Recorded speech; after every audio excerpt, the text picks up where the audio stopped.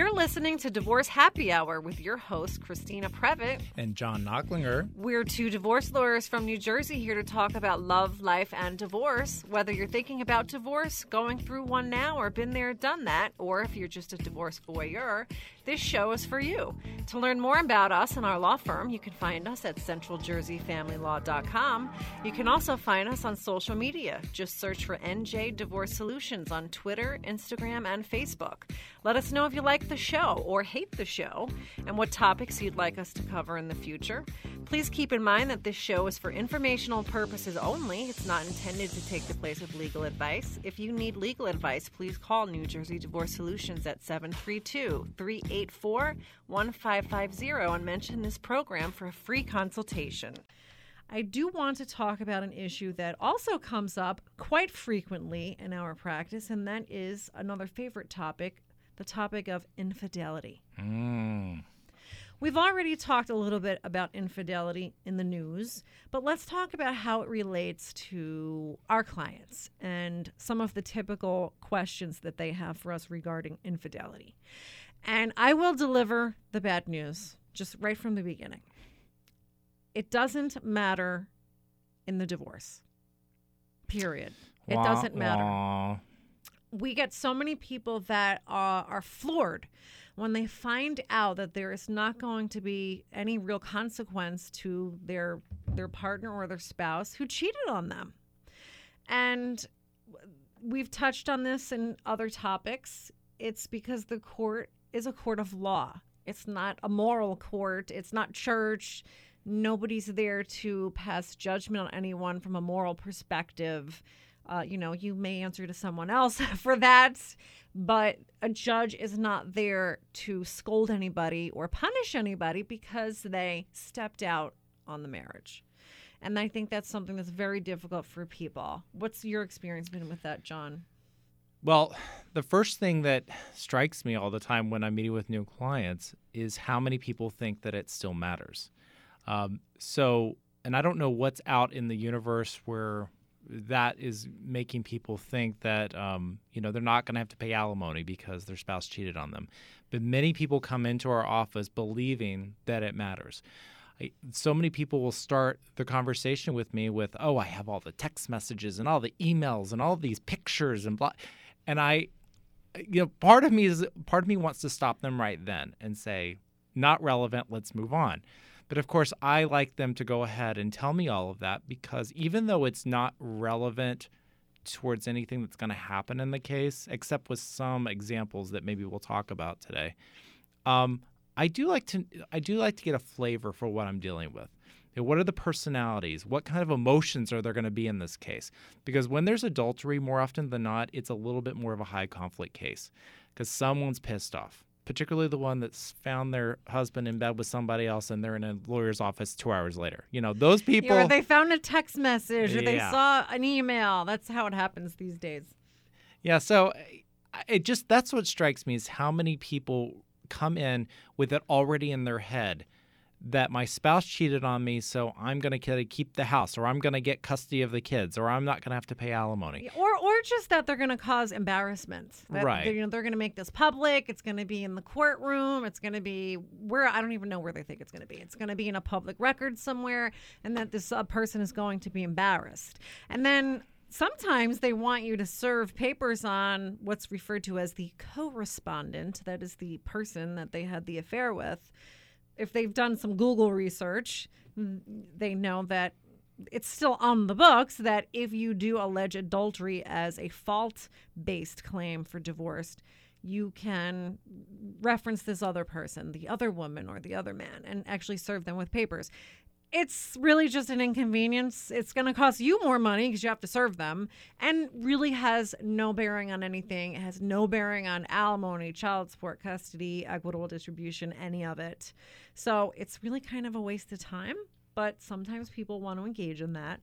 And what I tell people, and what I'll tell you, our trusted listeners, is try to find some other outlet for your anger and your emotion. I don't know. Go out, maybe go throw those hatchets. Those hatchets? Oh my God. Okay. Just go find someone else. Why do I feel that you've given that advice to clients before? I'm not sure if I have, but I'm giving it to you all now, and that's free. So, I haven't filed a complaint for divorce for adultery in more than a decade. it's been a long time, but you still have to have the conversation. Yeah, you do. So again, I want to tell the listeners is that if this has happened to you, I know you're angry. I know you're upset. You're hurt. You're feeling a lot of different things, and you have every right to feel those things. And we're not telling you to turn that off. We're just telling you that there is a time and a place for that discussion. It really isn't with your divorce lawyer. It's with your conversation with your divorce lawyer is more about dollars and cents and things that are relating to the children. If you want to share the experience with your lawyer just so that we have a context of what we're dealing with, that's fine. I will never shut anybody down who wants to tell me about that. But you just need to stay focused. Your divorce is not going to become about the adultery because it's just not relevant. There are a few examples where it could have some bearing. They're very limited, but we will bring them to your attention. One of them is if your spouse was spending a lot of money on this other person, whether it was a man or a woman, whoever this other paramour was, if they were spending a lot of money on them and diverting marital funds to this other person, then you could have some claim that those were marital funds and half of it was yours and that you should get some sort of reimbursement. I'm not talking about $100 dinner. I'm talking about regular, recurring, large expenses like vacations, gifts, sizable gifts. Or if they were spending a lot of money, like every single day they were just spending hundreds of dollars on dinners and hotels and things like that. Not a small amount of money. It has to really amount to something. It's the type of money that if you're paying attention to your finances, you should notice. Yes, you would see it. And I would tell you to look at how much money are we talking about? If there was one vacation that cost $5,000, okay, half of it is yours, $2,500. Please do not go and spend $20,000. Go get $2,500. Just don't do it. Because you're not going to feel better. Even if you win and you get the $2,500 reimbursement, you're not going to feel better. Because the fact is your spouse still cheated on you. And that hurt is not a hurt that is going to go away with money. It's maybe will go away with time. So please consider that. And this doesn't come up all that often. And I think most people do recognize that it's a small amount of money and it's not worth bringing it up. But what you have to do if you're in this situation, and I had this case a number of years ago, is the person that your spouse had the affair with actually has to be part of the lawsuit. Because a lot of this is part of it is getting them to give back whatever it is your spouse gave to them. So I had this case where the woman that my client had an affair with was brought into the case because my client bought her all this jewelry. I mean, we're talking, I think, $150,000 of jewelry. And of course, it was jewelry that no one knew where it was. It was lost. But it certainly didn't go to my client's ex-wife. So he claimed that it was jewelry he had bought his wife? Yes, because he had bought a lot of jewelry for her as well. So then, of course, as with I think, I guess jewelry depreciates the second you buy it. But, of course, none of it was worth what it was originally purchased for. And he did some interesting things, like he bought diamonds, and then down the road they were turned into jewelry. So we had all kinds of weird things going on. But that was a lot of money. That was $100,000 of money. Now, and I bring up this case because that was part of what he spent money on. Then he also took her out to dinners and stuff quite frequently. But that all added up to like $2,000 or $3,000. My client never had to repay any of that money because it's really no different, I don't think, than you just taking out friends to eat. Yeah. It's sort of Ooh, John, that's it's a hard one. It's food. It's it's food, but Do it's you not. tell your client, like, you know what, isn't it really just like taking your friend out? Oh. You can't say that. A friend with benefits, perhaps. But even within that, you only want to go after the big ticket items. So, is there something out there that's a lot of money? Quite frankly, the vacation thing always cracks me up. Because if it's been going on for a while, how did you not notice that your spouse was going on these vacations with the girlfriend or the boyfriend? Like I've always wondered, like, how do you just have your head in the ground and you just don't know what's going on? Well, they could say that it's travel, work-related travel, I guess. or that they're going on a golfing trip with the boys. I mean, that's true. Where there's a will, there's a way. They just find excuses. Well, I think that's why most people get upset about adultery anyways, that not that the fact their spouse cheated on them, but I think in some ways they're embarrassed about the fact that it went on for a period of time and they didn't even recognize that it was going on. Because I'm sorry, I think if you just look for signs, there are always signs that your spouse is cheating on you. There just always are. There's signs. Do you think that people just stick their head in the sand? I do, because most people, divorce is the worst thing that anyone can really go through. I mean, maybe obviously, like the death of a child, I'm not talking about something like that. But in terms of an interpersonal relationship, divorce is really difficult. I mean, most people have a hard time breaking up with somebody they're not married to. Yeah, they do. Or even keep quitting their job. Right. Telling their employer they don't want to work for them anymore. And think about the fact you have this, $50,000 wedding. Everyone came to it, and now you're faced with the prospect of your spouse cheating on you. There's so much embarrassment. Mm-hmm. And that, I think, ultimately is what people are upset about.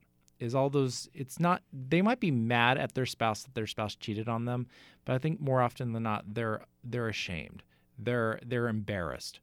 There are all these other things, and they're trying to find a way to make sure that their spouse feels the same pain they're feeling in some way. Because if your spouse is cheating on you, why would you want to be married to them anyway? I know there are people that are like, okay, you cheated on me, let's work through it. But in my experience, not just as a lawyer, but just as a human, when someone cheats once, they usually are going to cheat again, because it's you either think that your marriage is a marriage, a monogamous relationship, or you don't. Because if you're going to be a cheater, I mean, I guess there's situations where someone just gets drunk one night and they have like a one night thing that they're never going to do again. There might be those people. That'd be something I would be interested in hearing from our audience about. Because it's kind of a tricky subject. I don't think it's that simple. Because I personally don't think that I don't think there are many people who just cheat for sport. I don't think that there are many people that are just like, oh, you know what, I'm going to go out tonight. I'm just going to go find somebody and then I'll just go home. I think there are people who do that, but I think more often something is lacking in the relationship between the couple that. It could be sex. I don't think it's always that simple, but it could be. I mean, sometimes it is that simple. I think sometimes there's some emotional connection that is lacking. I think at the root of it, someone is not feeling appreciated. Yeah. And so they're getting that, whatever that thing is that's lacking, they're getting that somewhere else.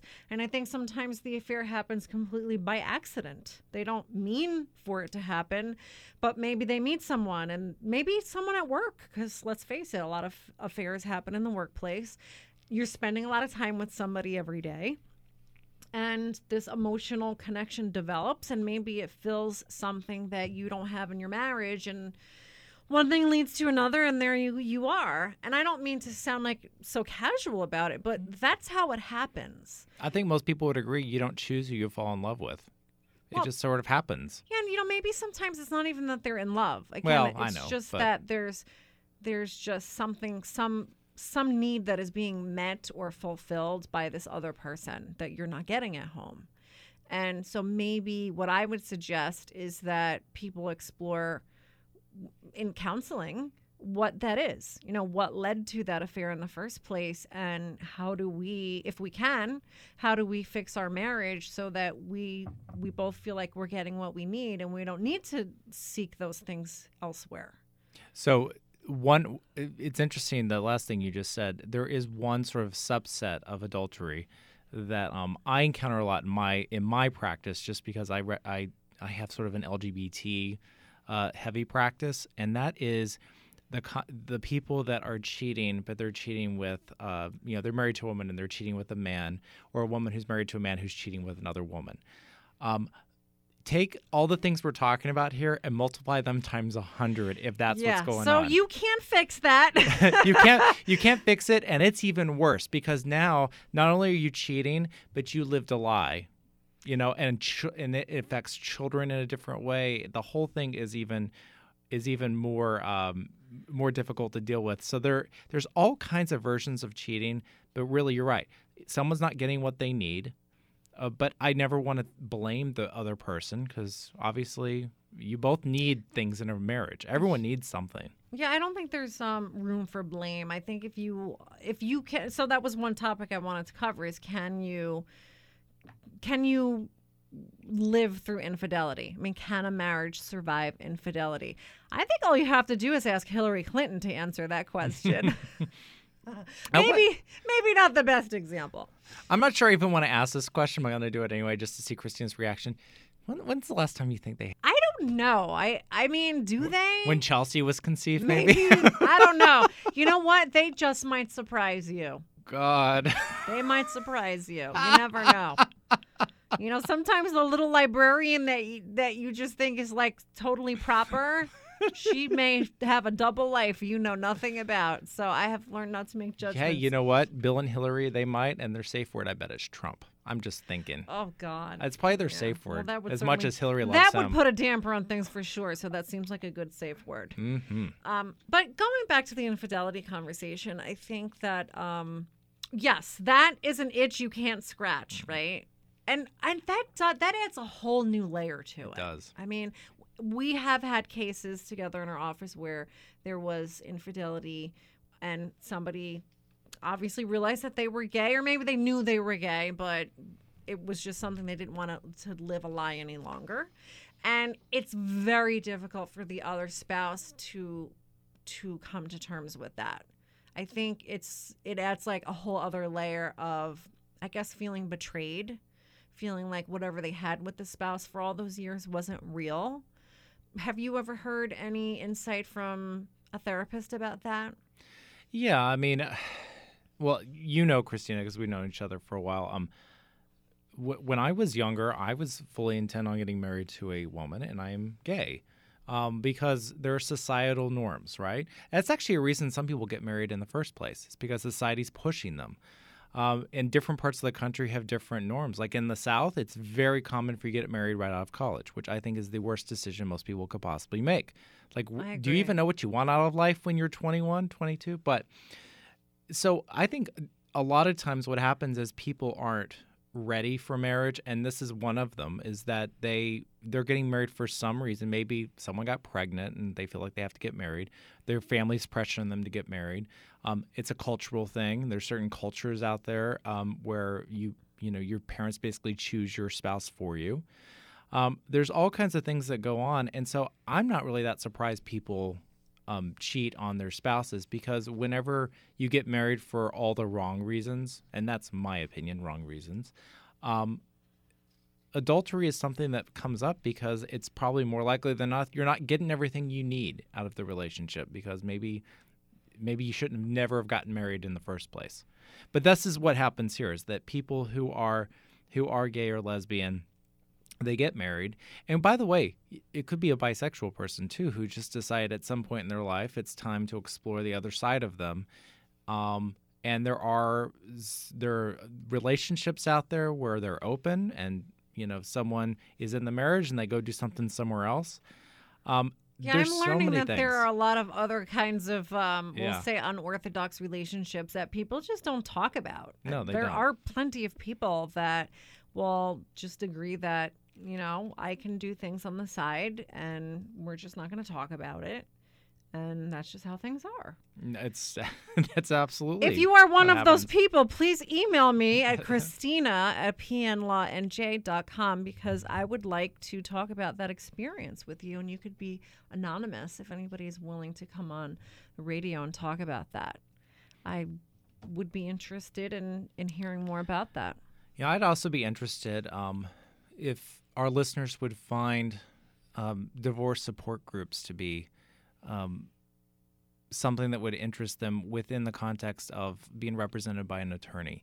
Like, would it be helpful to sit around a table with other people that are going through a divorce to talk about these issues? Because I have a big suspicion that a lot of the problems that we have with clients is because they're not talking about the issues. I don't think it's that they're not willing to talk about it. What I have heard from friends who have gone through divorce, they say that people start avoiding them. The phone stops ringing. People just avoid them, you know. And a lot of times we travel in couples, right? We have couples that we socialize with. I think that maybe people feel like uncomfortable because they have to pick a side. They feel like they have to pick a side. Well, am I going to be friends with wife or am I going to be with husband? Or can I be friends with both? I will tell you from my own experience that when you do have a friend, a couple who's getting a divorce, sometimes it's difficult to maintain the friendship because every time you see them, it's all they want to talk about. Mm-hmm. And I don't want to be in a situation where I'm expected to badmouth the other one. Or, in my particular case, give legal advice. It's not that I don't want to hear you and I don't want to, be able to offer some solace or encouragement for whatever it is that you're experiencing. But you really cannot expect that everyone around you is going to live your divorce with you. You need to find an outlet, whether it's a support group or a therapist or maybe some other friends who are going through the same thing. You need to find some network of people that understand, want to talk about it, can be a sounding board for you. Not your attorney. They're too expensive for that. Because your other friends, maybe the people that are mutual friends with your spouse, you do have a tendency to alienate them or run the risk that you're alienating them if you need to vent about your divorce every time you see them. So I think that happens often. But going to your point, I do think sometimes people feel like, they're being avoided. That could be one reason. The other reason also could just be the expectation that you're going to want to talk about it. And I had a friend tell me once she got divorced a long time ago, but she said it was like people thought it was contagious. Mm-hmm. I think sometimes it forces people to look at their own relationship and think, God, well, they're getting divorced. My marriage isn't so great, and kind of just want to not just avoid it, not think about it, not talk about it. So there could be a little bit of that going on too. So I think we veered off a little bit from the legal aspect of infidelity, but mostly the answer is that it doesn't matter. If you have other questions for us about how infidelity could potentially impact your divorce, we're happy to entertain those questions. Give us a call at 732-529-6937. Thank you for listening to Divorce Happy Hour, and we'll see you next time.